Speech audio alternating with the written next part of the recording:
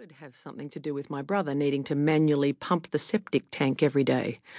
Perhaps the love of fruit started here? We were outside children by necessity.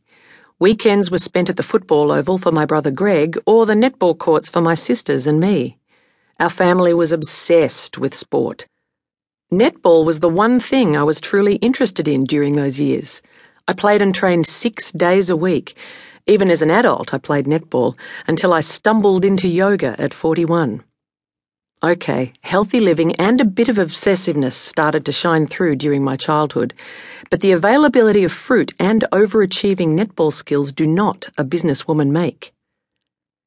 My childhood was relatively uneventful. My siblings and I were much loved, and it was a stable upbringing. Life was simple, with not too much money being left over after the expenses were paid, so everything we did have was appreciated. I remember as a child the joy of seeing black and white television for the first time. I also remember going to the movies and watching that huge man on a horse telling everyone how good for you it was to smoke Alpine cigarettes, as opposed to the other horrible, unhealthy cigarettes. I wasn't sold on the habit of smoking, but on the big movie screen I did notice the vibrant green of the grass, so when I returned to the black and white television I made a point of telling my whole family what colours we were missing. Holidays were 8-hour road trips to Robe in South Australia in a car without air conditioning or seatbelts. For Christmas one year I got a bike that was second-hand with a damaged seat. Mum told me Santa had damaged it on the way down the chimney, and, of course, I believed every word because I knew Santa existed. Looking back at my childhood, my memories are happy ones.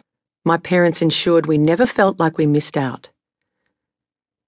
Even though my parents were encouraging of anything and everything we did, their aspirations for my siblings and me were minimal.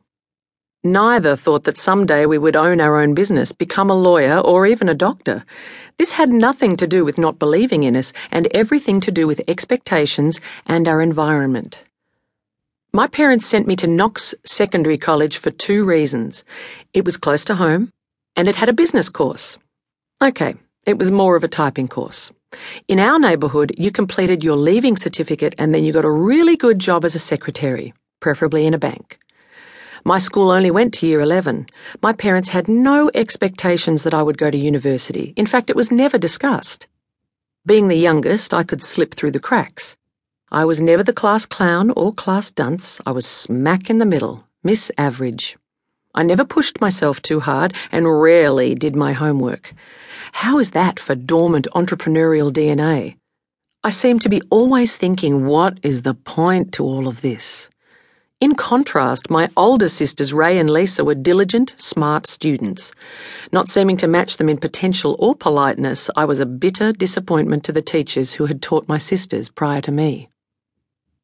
My school was a technical college, focusing on practical skills like woodwork, typing, basic bookkeeping, graphics, and metalwork. As a result, I can type, build a solid birdhouse, and do basic drafting, and I'm very handy with a soldering iron.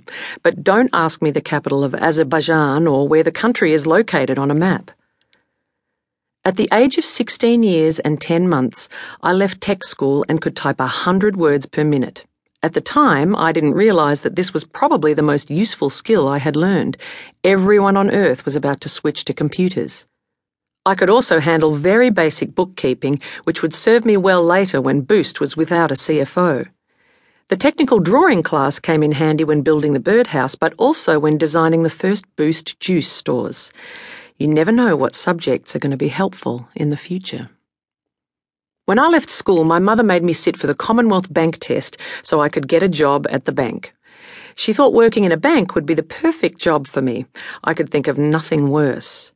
My parents' plan for me was to finish school, get a good, stable job, marry well, have lots of babies, and live happily ever after. God forbid you not having a child by the time you were 21. This was Mum's expiration date for starting a family. All I wanted was an adventure. But, to please Mum, I attended the Commonwealth Bank test to see if I could get a job. I doodled my way through the test, and I didn't get the job. Surprise, surprise.